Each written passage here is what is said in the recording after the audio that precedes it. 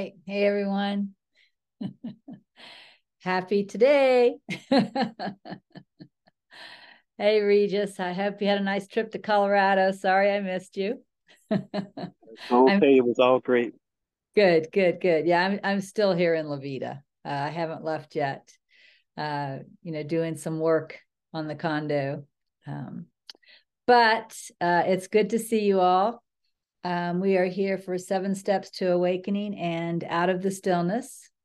And today we are going to start on quote 301. So we'll start with 7 Steps to Awakening, quote number 301. Right now we're looking at Nisargadatta Maharaj. The intelligence and power are all used up in your imagination. It has absorbed you so completely that you just cannot grasp how far from reality you have wandered. No doubt, imagination is richly creative.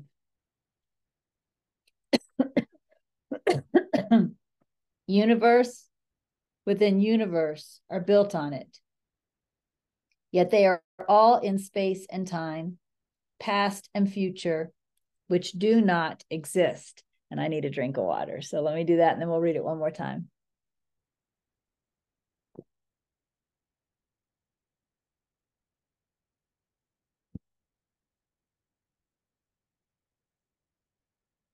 The intelligence and power are all used up in your imagination.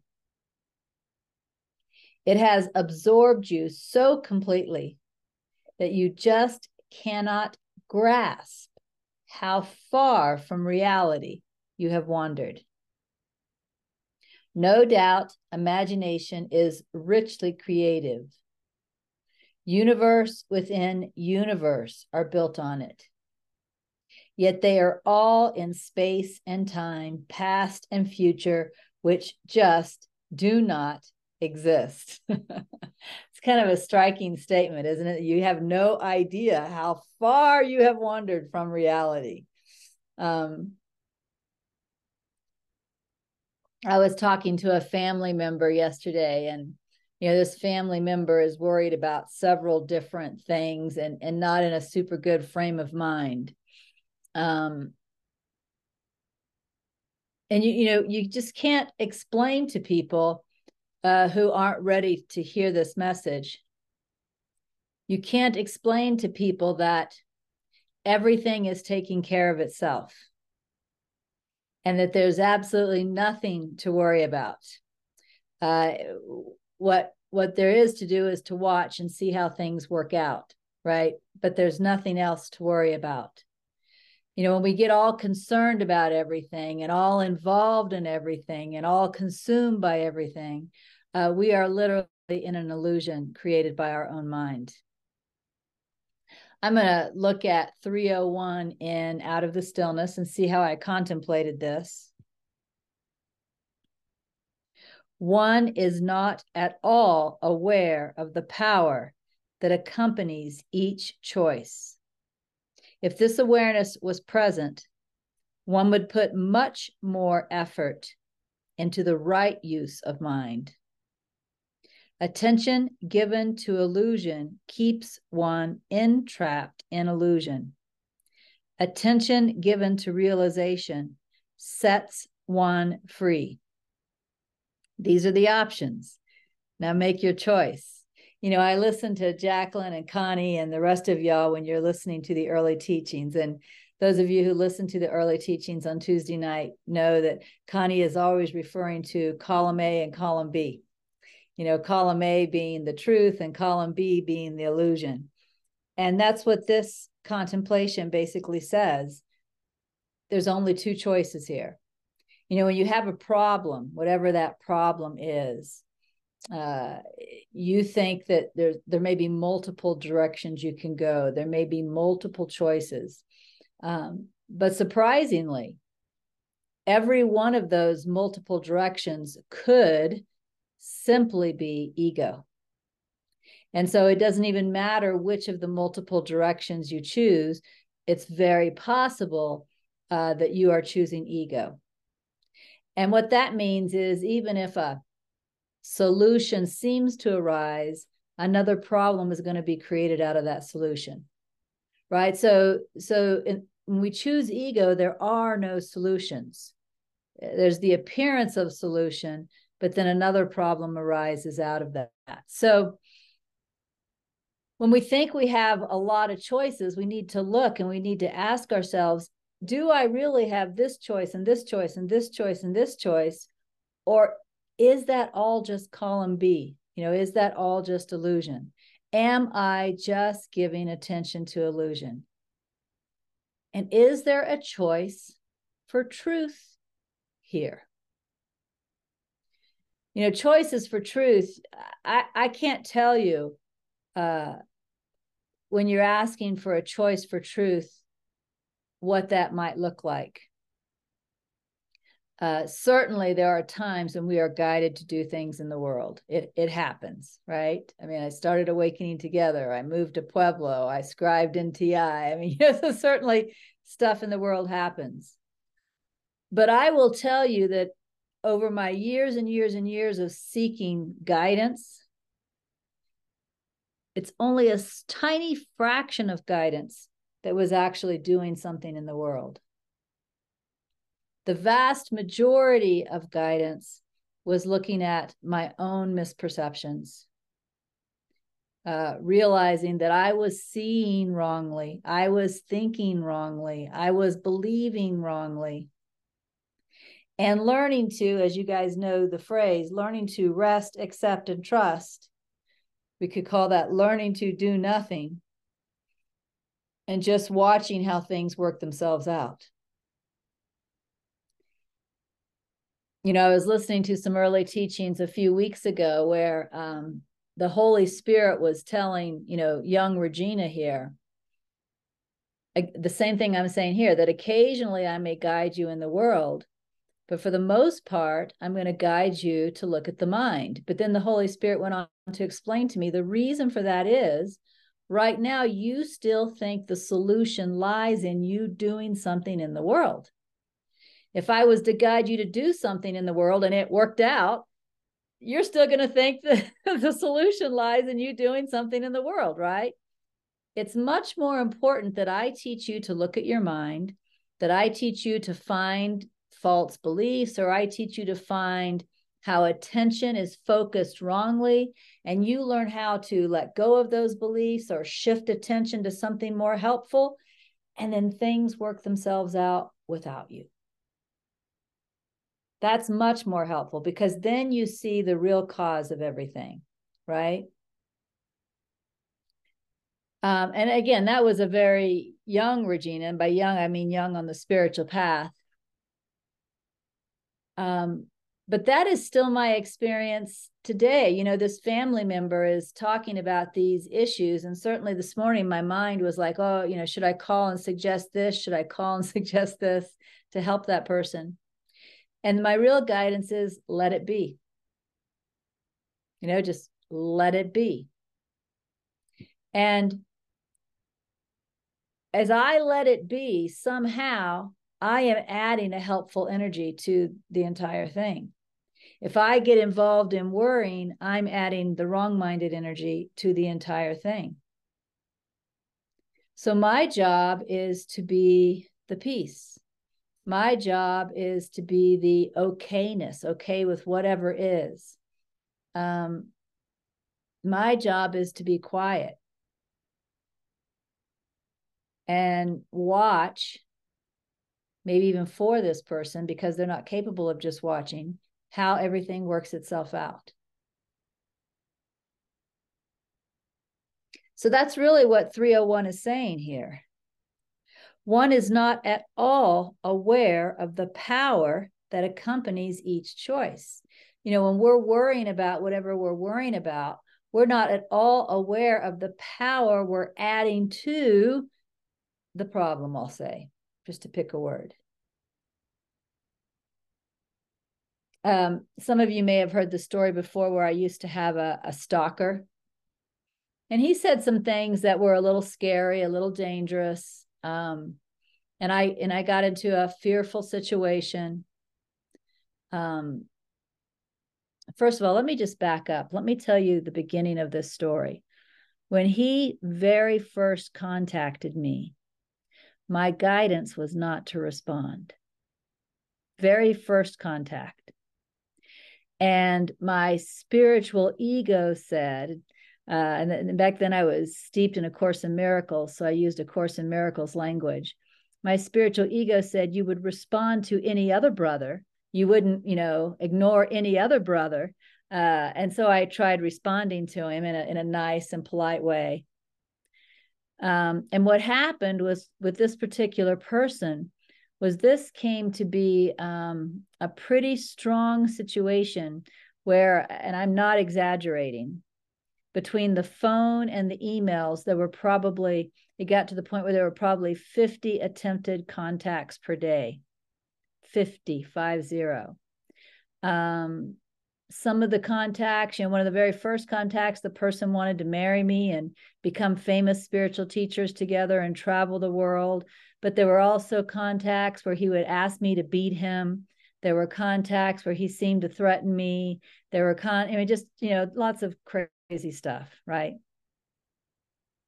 And when it got to its height, and it was really scary for me, and I went in again and I asked for guidance. What I saw in my mind, it was like a vision, was I saw just a ping pong ball going back and forth between two paddles. That's all I saw. And I understood perfectly that I was energizing this whole situation, right? I was energizing it, even when I would respond to him and tell him to leave me alone and quit contacting me. And I have a boyfriend, and, and when I was worrying about it, and when I was telling other people about it, everything I was doing was energizing. I was playing ping pong with him. And what I needed to do is stop. I needed to put my paddle down and stop my part in this scenario.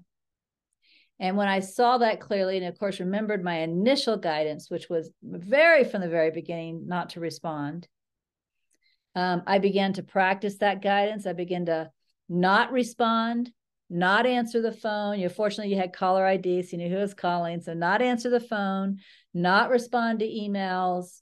When I found myself thinking about it, letting it go in my own mind, practicing in my own mind. And what started to happen was the attempts at contact started to decrease until they got all the way down to like about one every other month. And then they fell away. We just do not understand what we're doing when we give attention to things, because we don't understand what our attention is. We don't understand that it's divine energy. What do you want to give your divine energy to? That's a good question to ask yourself. Is this something I want to give my divine energy to? When you find yourself worrying about something or working on something or trying to control something.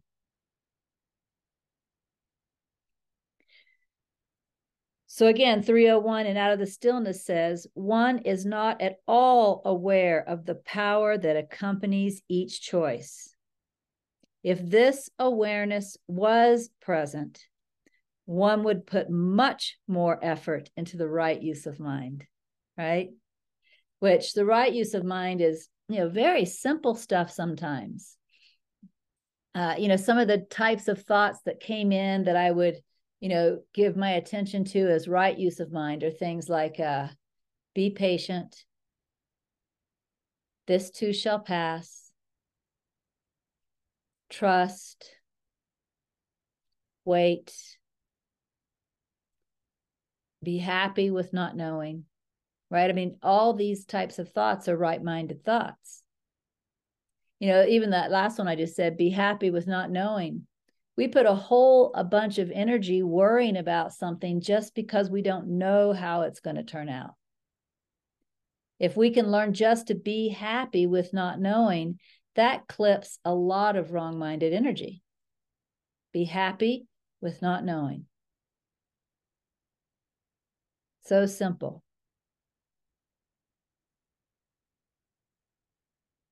And of course, we have that book now called Thoughts of Awakening.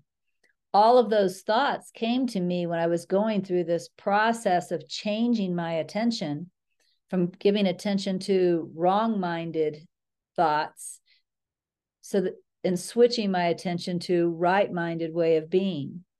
And what would happen when these thoughts would come is I would carry them around in my pocket. You've heard this story a million times. And when I noticed that my mind was starting to go to the problem of the day, I would simply pull it out of my pocket, open it up, and shift my attention to contemplating the thought that came that day. Just moving attention. It's amazing. I am kind of looking at Angelo Di Lollo's book again, since I am interviewing him in a few nights, although I don't think I'll finish the book before then. But I just finished the chapter on attention. I don't remember what chapter that was, but I remember he said something like how important it is to the word he used was modulate your attention, which really means pay attention to what you're giving attention to. And he said, if you don't modulate your attention, you're most likely the attention is just going to be lost in thought, right? Which is going to be lost in worrying, lost in judging, lost in all that stuff. Now, he didn't say anything in his book, or if he did, I didn't read it, because the truth is the second time I'm only reading my highlights. So I might not have read it, might have forgotten it from the first time. But this time around, I didn't see anything in his book about attention being divine. I didn't see that point made, right? And it might be in there and I might have just forgotten. But he's very clear that it's an important practice to modulate attention, to pay attention to where attention is. And of course, he spends lots of time just talking about paying attention to what you're hearing, the sensations in the body, the colors and shapes that you're seeing, right? And paying attention with the wonder of a child. It's really interesting to me how we're all guided differently to the same thing. I was guided with single quiet thought, shift your attention to this contemplation. He was guided with shift your attention to listen to this sound. In both cases, we're doing the same thing. We're shifting our attention away from the thought, right? It sounds like two different practices. It's the exact same practice. So again, one is not at all aware of the power that accompanies each choice. If this awareness was present, one would put much more effort into the right use of mind. Now, it's interesting. This says one would put much more effort into the right use of mind. But this isn't talking about struggle or, condemning yourself. Oh, shit, I'm lost in mind again. I have to focus on this and I have to focus on sound instead. When this says much more effort, what it's really talking about is when you genuinely understand the power of your attention, and that genuine understanding connects with the heart, you are not going to want to spend time worrying about the problem of the day. You are going to want very much to shift your attention away. This is a wanting. You're going to want very much to shift your attention away from that and focus it on, a thought of awakening, on sounds. I remember Gina Lake used to say she would just look at her hands and start noticing her hands, whatever you're guided to shift your attention to, because you're going to have an understanding, a heart understanding, a genuine understanding that by focusing on whatever's going on in the mind, you're creating your own hell. And how many of us want to create our own hell?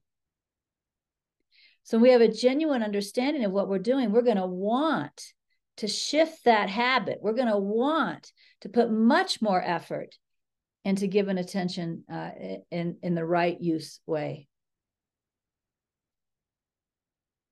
So one is not at all aware of the power that accompanies each choice.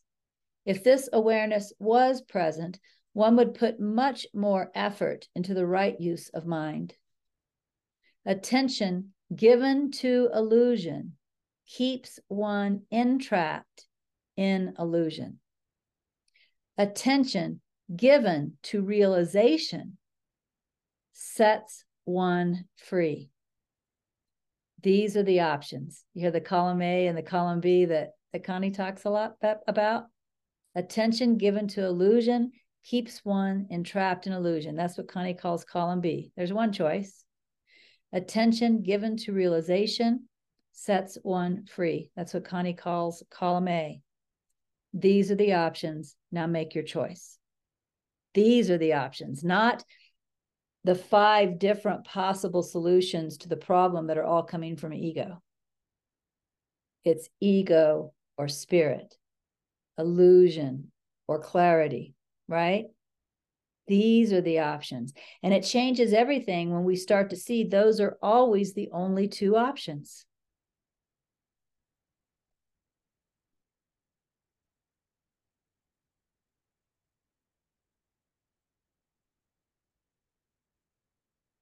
This family member that I talked to yesterday, everything that's going on in her life, it's all going to play out.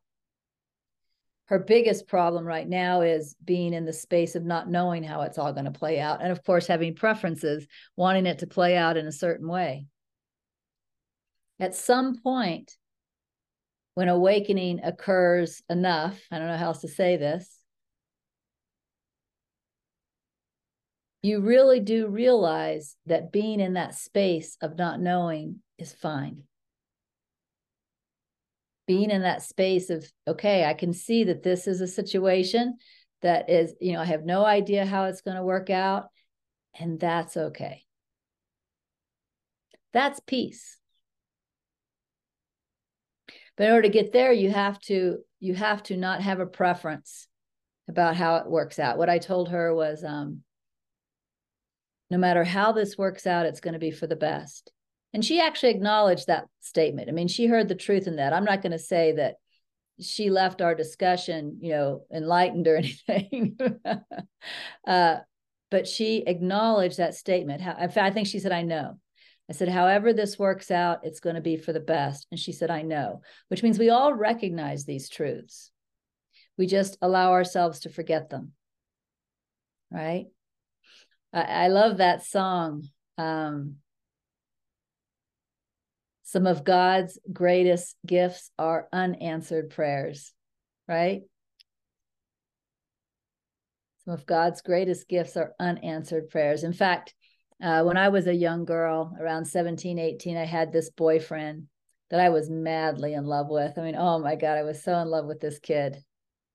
And, I won't tell the story, but we ended up going our separate ways. He moved to another city and we lost touch and went our separate ways. Well, a few years ago in the middle of the night, I got hit with this thought to look on Facebook for him. And as it turned out, his mother had just died. So that was kind of interesting that I got hit with that thought to look for him. But I got hit with this thought to look for him on Facebook. So I did, and I found him, and he let me know his mom had just died, and we reconnected a little bit around that. But what was interesting was his lifestyle now, the way he lives now and what he loves to do and all of that is so vastly different from mine. I couldn't help but think back when we were separated, when he had to move to another city, I thought it was like the worst day of my life. But, my path went the way my path went, and I'm very happy that my path went the way it went. And it could not have gone this way if we had remained together. We just don't know. Some of these great heartbreaks are actually opening a door for us that needs to be opened. Another story that I was telling a friend of mine the other day. I used to have this dog. I love this dog. Her name was Keisha. I love Keisha. She really loved Keisha. And I was young and stupid. Now I'm a little older. I'm probably 20-ish. I don't know. I'd have to stop and think. No, maybe 22. Maybe 22. But still stupid. A little older, but still stupid. I did not know that chocolate was bad for dogs. And I shared my Hershey bar with my dog and killed it. Yeah, that was awful. I mean, you know, this dog was the love of my life, right? I mean, I cried and cried and cried and cried and cried. That was just horrible. But I was in a situation in my life where I was having trouble getting jobs. Things just weren't working out in any way, shape, or form. And after Keisha died, somehow the idea came to talk to a military recruiter, and I joined the Air Force. And I really got kind of turned around in the Air Force. I wasn't heading in the best direction. I was doing drugs and stuff. I wasn't headed in the best direction. And in the Air Force, I kind of got turned around into a better direction. And I would not have joined the Air Force if I'd still had Keisha, because I wouldn't have wanted to be separated from my dog, right? That whole doorway could not have opened if things hadn't gone the way they went. So one of the things about being, I'm going to use the word enlightened, although I don't mean you have to be fully enlightened. You can be enlightened in any moment, right? One of the things about being enlightened is trusting everything. Trusting everything. It doesn't mean you know how it's helpful. It doesn't mean you know how it's in everyone's best interest. It doesn't mean you know, right? But you just learn to trust everything. Trust everything. That's a right use of mind. Even this, even this, even this. And don't draw a line where the trust stops. Even this, even this, even this. That's a right use of mind.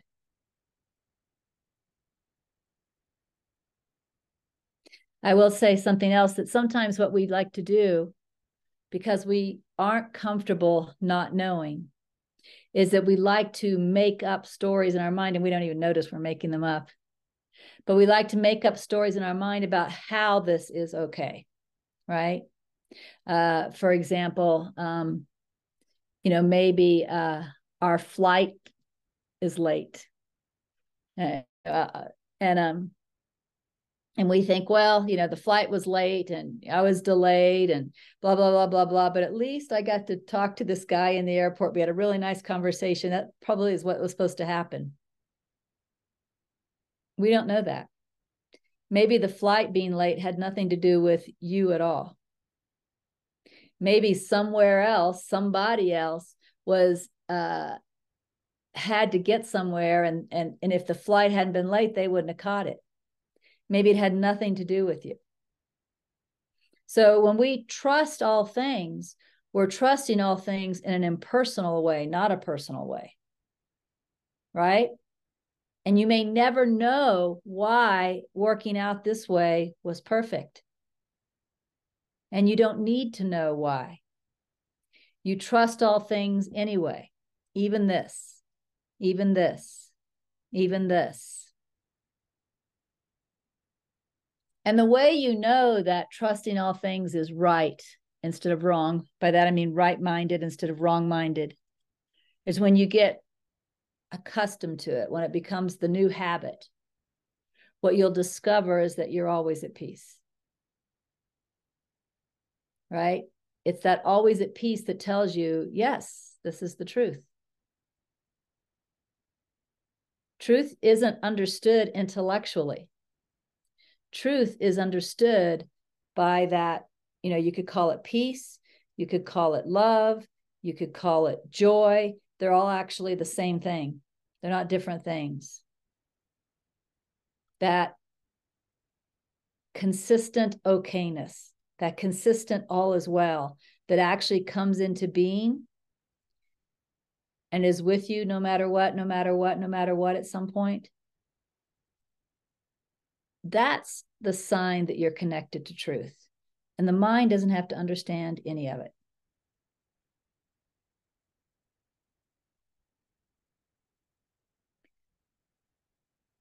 So one is not at all aware of the power that accompanies each choice. If this awareness was present, one would put much more effort into the right use of mind. Attention given to illusion keeps one entrapped in illusion.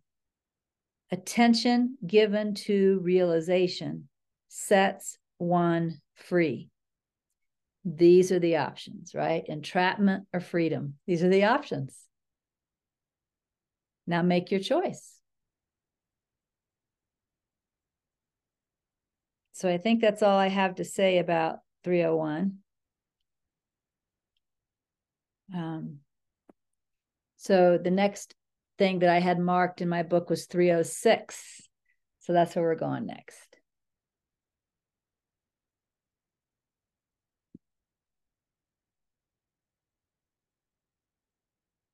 And in the 7 steps to awakening, 306 says, nothing dies. The body is just imagined. There is no such thing. That's a pretty strong statement, don't you think? Nothing dies. You know, yesterday here in La Vida, what's in front of us is the highway. Now, for those of you who haven't been here, highway doesn't mean the same thing it does to some of y'all. It's Colorado State Highway 12. And, you know, if we sat here and counted the number of cars that went by in 5 minutes, maybe if it's really busy, we count 8 to 10 cars, you know, so it's not, and that's in 5 minutes. So it's not super busy. But some of the cars go down this road a little bit fast, you know. And yesterday what happened is, I want to say this in a really pitiful way, somebody hit Bambi. And what I mean by that is there's a mother deer with 2 fawns that hangs out right here. You know, sometimes they're grazing on our side of the road, sometimes they're grazing across the road, but like right here is where they live. And so they're crossing the road all the time. And yesterday, somebody hit one of the babies. And as I looked out on the window and was watching this, you know, I felt this sadness, you know, not intense sadness or anything, just kind of, oh, you know, one of the babies was hit and, you know, kind of felt this sadness. Later in the day, I was observing the mother deer, and she's still right here, just doing the same thing she always did. Grazing, you know, eating grass. Like, she did go over by the baby a couple times and kind of sniff it and then walk away and start eating grass again. You know, she's just continuing her being. And even though, again, I wasn't brokenhearted or anything, you know, I just felt a little like, oh, I felt a little like, oh, I wish that hadn't happened. That's what I felt, right? Oh, I wish that hadn't happened. But I didn't see her feeling that. And I thought, isn't that interesting? It's her baby. You know, so how much story do we add even to things like watching a deer get hit by a car, or I'm going to say a baby deer, watching a baby deer get hit by a car? We add the story that this is sad. We add the story that this is death. We add the story that, you know, this shouldn't have happened, or if it hadn't happened, it would be better, right? We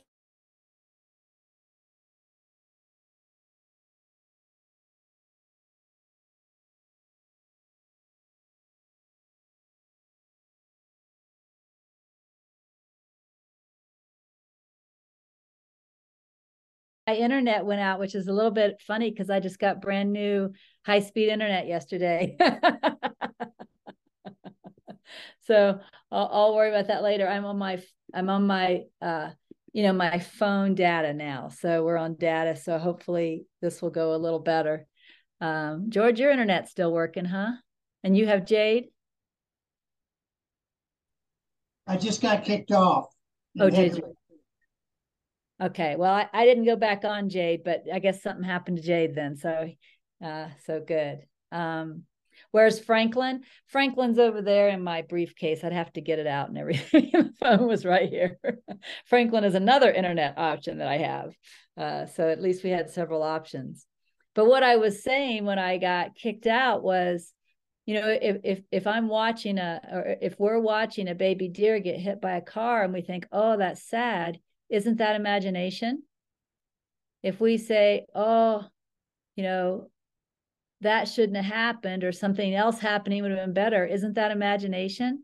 You know, we don't recognize these things as imagination. We think of imagination as, you know, sitting here staring at the West Peak and imagining, you know, happening to see something unusual in the sky and imagining, oh, I go into this daydream, oh, aliens, what if they land on the West Peak? What if they blah, blah, blah? What if we imagine that as imagination, when actually imagination is much, much, much more common. And although daydreams are a part of it, just thinking that a deer getting hit by a car is sad is imagination. Because Mama didn't seem sad. She sniffed at it a couple of times, but I don't even know what she was doing. Maybe curiosity, maybe wondering, who knows what a deer is doing. But then she'd go back to eating, you know, went back to just doing what deer do. So he says, nothing dies. The body is just imagined. There is no such thing. It's a very strong statement, but I think it's worth it for us to contemplate how much imagining we do that we don't even see as imagining.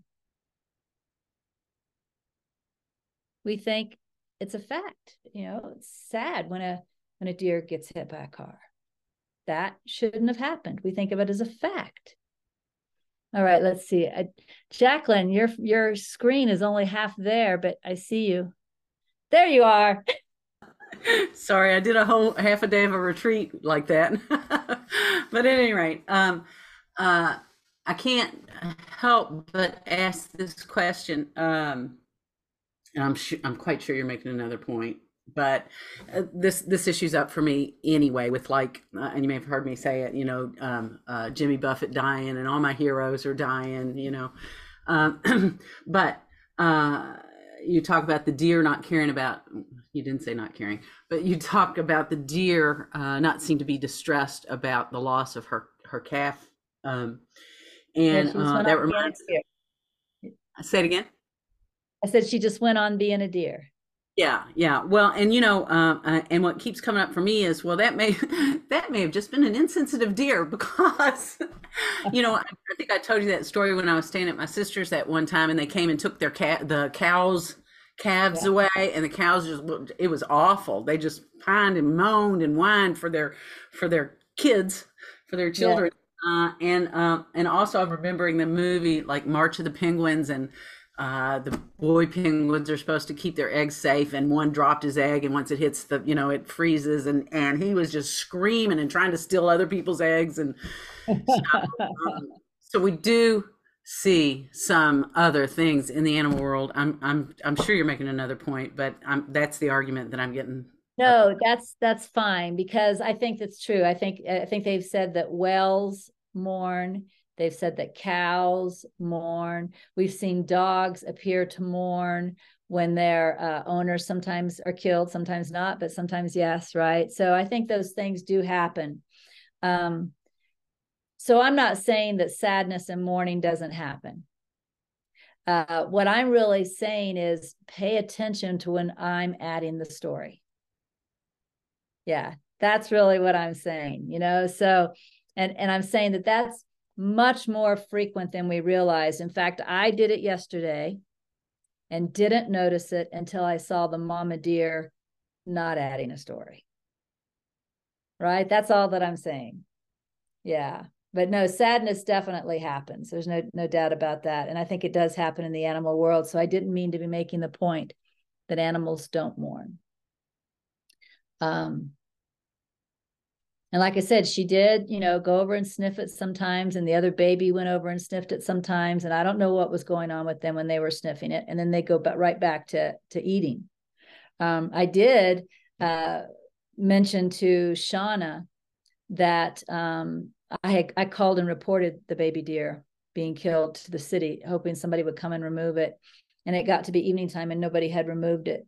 So I was telling this story to Shauna, and I told her I was a little concerned because the mama and the baby sometimes were hanging out by it, and I thought maybe another one would get hit.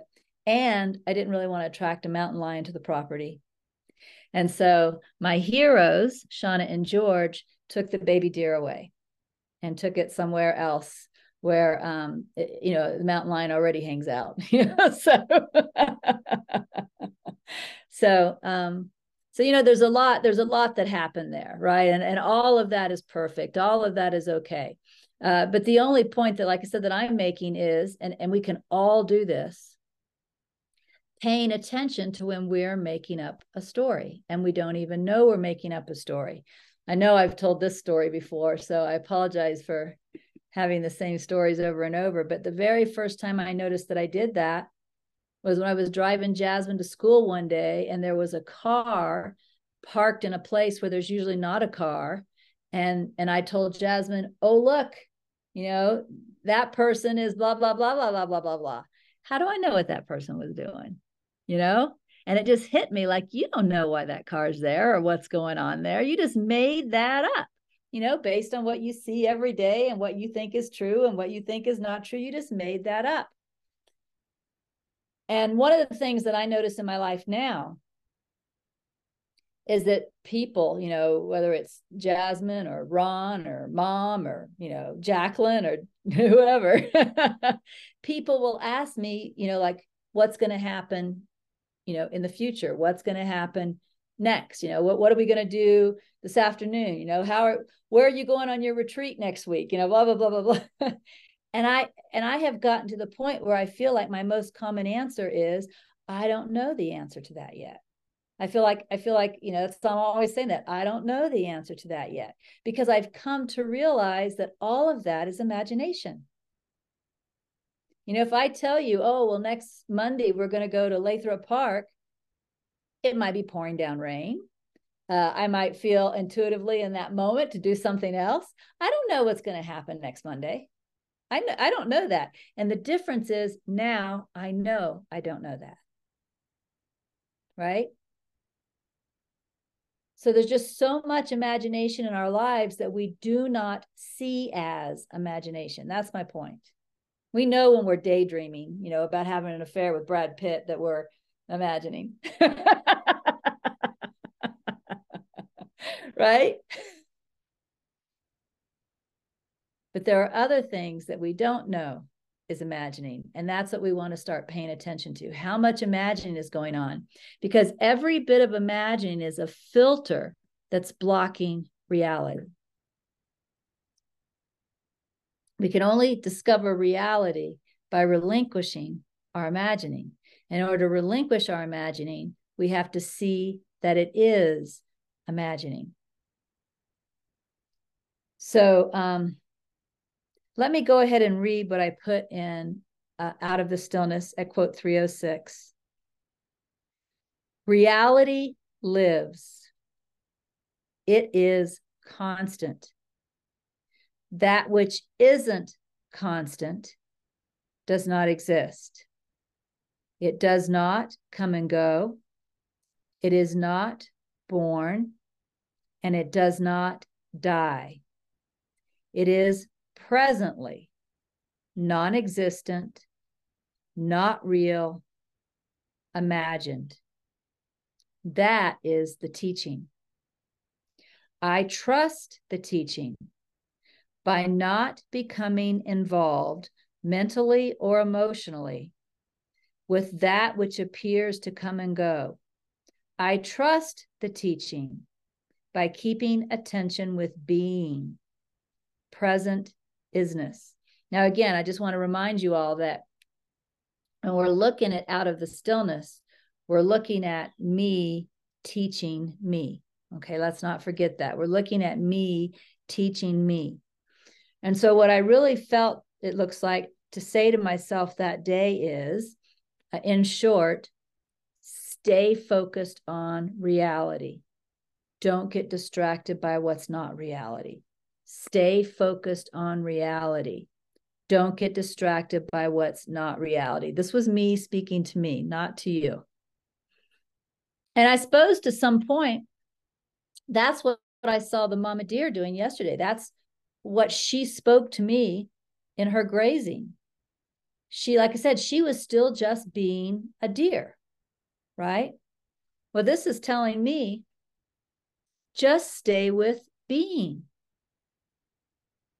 That's what she was doing. She was being a deer, but she was with being. She was being what deers be, right? And this is saying just stay with being. Just stay with isness. Don't get caught up in anything else. And of course, when you guys watch the Awakening Games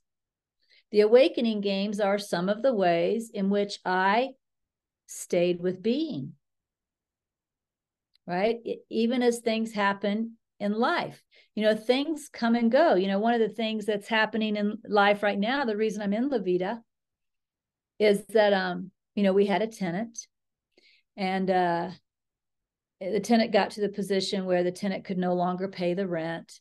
And so, we gave the tenant 60 days notice to get out. And the tenant was very good in keeping the commitments to get out on time and all of that. But when the tenant left, there was some damage in the unit, and it was very, very dirty. Damage and very, very dirty. And so what I'm here doing, first I cleaned, and now I'm here. There's a contractor over there repairing some of the damage, and this stuff is going on. At one time, this would have been to some degree upsetting to me, even if it was just, oh, I shouldn't have to put up with this, right? I shouldn't have to deal with this. I have other things I could be doing. Whatever I came up with. Whatever I would have come up with would have been imagination. I shouldn't have to deal with this. He should not have, caused that damage. He should not have lived that dirty. This is imagination. What's happening for me now is that is not my natural go-to. My natural go-to now is being. So this is happening, and this is what I'm doing.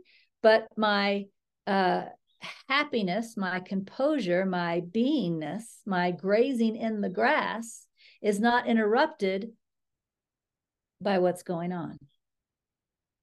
And if it was interrupted by what was going on, it would be because I was imagining that it should be different, that it shouldn't have happened, whatever.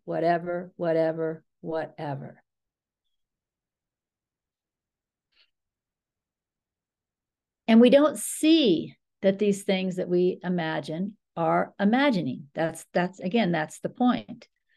I was telling some friends the other day that, what was going on, just saying, you should have seen how dirty this was. And, just kind of talking, because it was surprisingly dirty. And I was just telling the story. And one person asked, when did you realize that he, meaning the tenant, when did you realize that he was a problem? I said, I didn't say he was a problem. And I didn't. I was describing the dirt, and how funny it was that, how did you get dirt there in certain places, like the inside of the washing machine, for example, was all muddy. Like, how do you do that?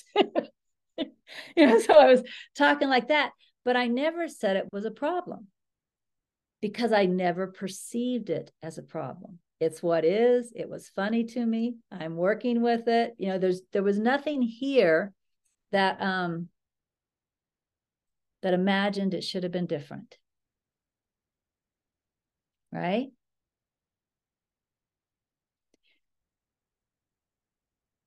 So that's really what this contemplation is saying to me, even though it sounds kind of firm. It's firmness coming from my heart. It's kind of like what we saw in the previous contemplation, where it said, if you understand the power of the mind, you're going to want to put a lot of effort into the right use of mind, right? Well, this contemplation is a demonstration of me wanting to put a lot of effort into the right use of mind. So I sound very firm with myself, but it's firmness that's coming from my heart. It's firmness that I want to comply with, right? I'm not forcing myself to do anything. It's a change, it's a shift I want to make.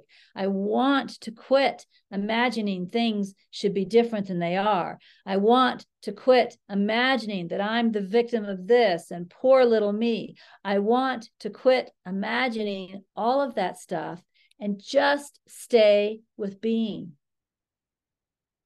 While everything else comes and goes through the experience, just stay with being, just like Mama was doing yesterday, Mama Deer grazing, just staying with being.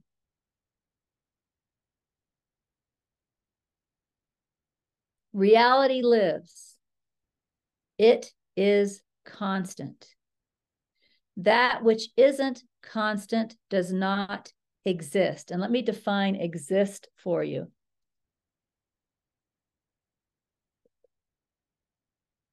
Because I'm not saying that it doesn't appear. Exist literally means it is on its own power. It's not dependent on anything else. It is on its own power. So we talked about how when you give attention to the problems in your mind, you give attention to the problems in your mind, you know, you're keeping the problem stuck many times. And even if there is a solution, a new problem comes out of it. This is because of the attention you're giving to your mind that things are manifesting in the way they are. Therefore, even though there may seem to be a major problem here right now, it doesn't actually exist because the problem didn't appear on its own power. It appeared through our attention on mind, you see? So it appears, you know, like I have to get this condo ready for the next tenant, who happens to be our beloved friend Shauna.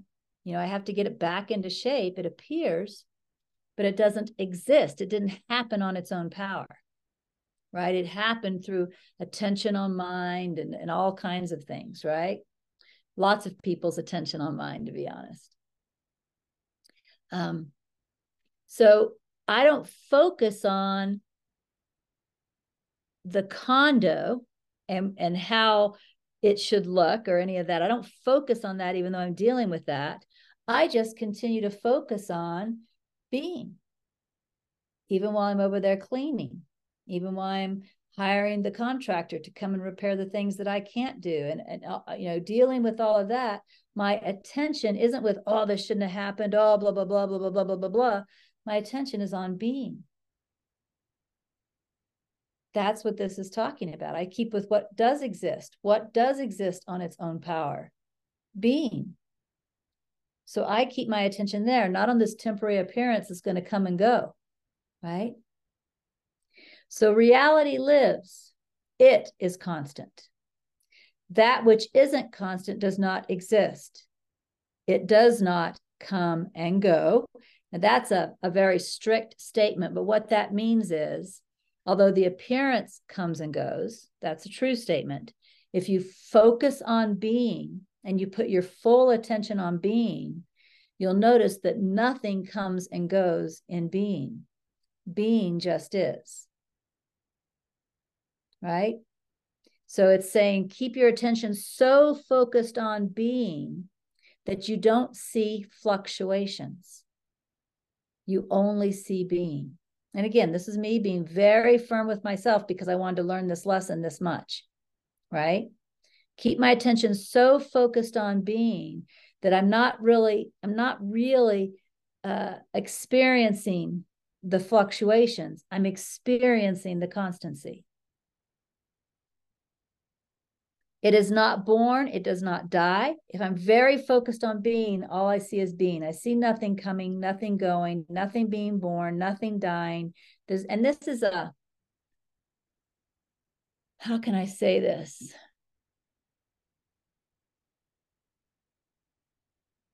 It's just, I don't know how to say this. It's just an intuitiveness that takes you over at some point.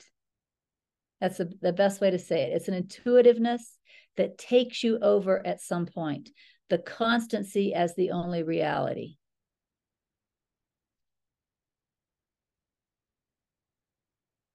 It is presently non-existent, not real, imagined. So I'm kind of disowning anything other than being in this.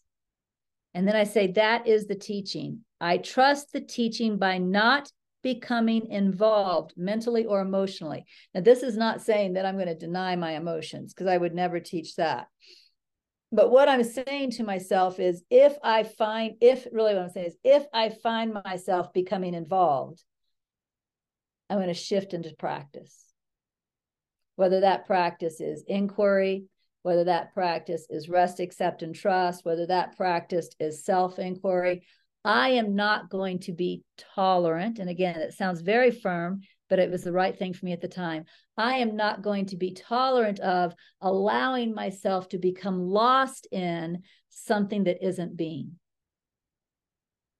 I'm going to catch myself, right? And do whatever feels right and sincere and genuine in the moment to come back to being. I'm not going to tolerate that anymore.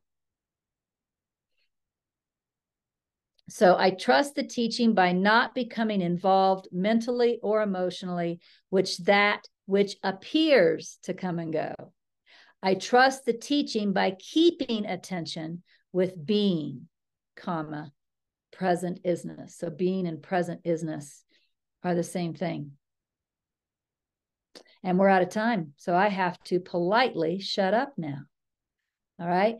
Just to let you know, next week I won't be here because I will be in retreat in La Vida. So I'll see you all in 2 weeks. Okay.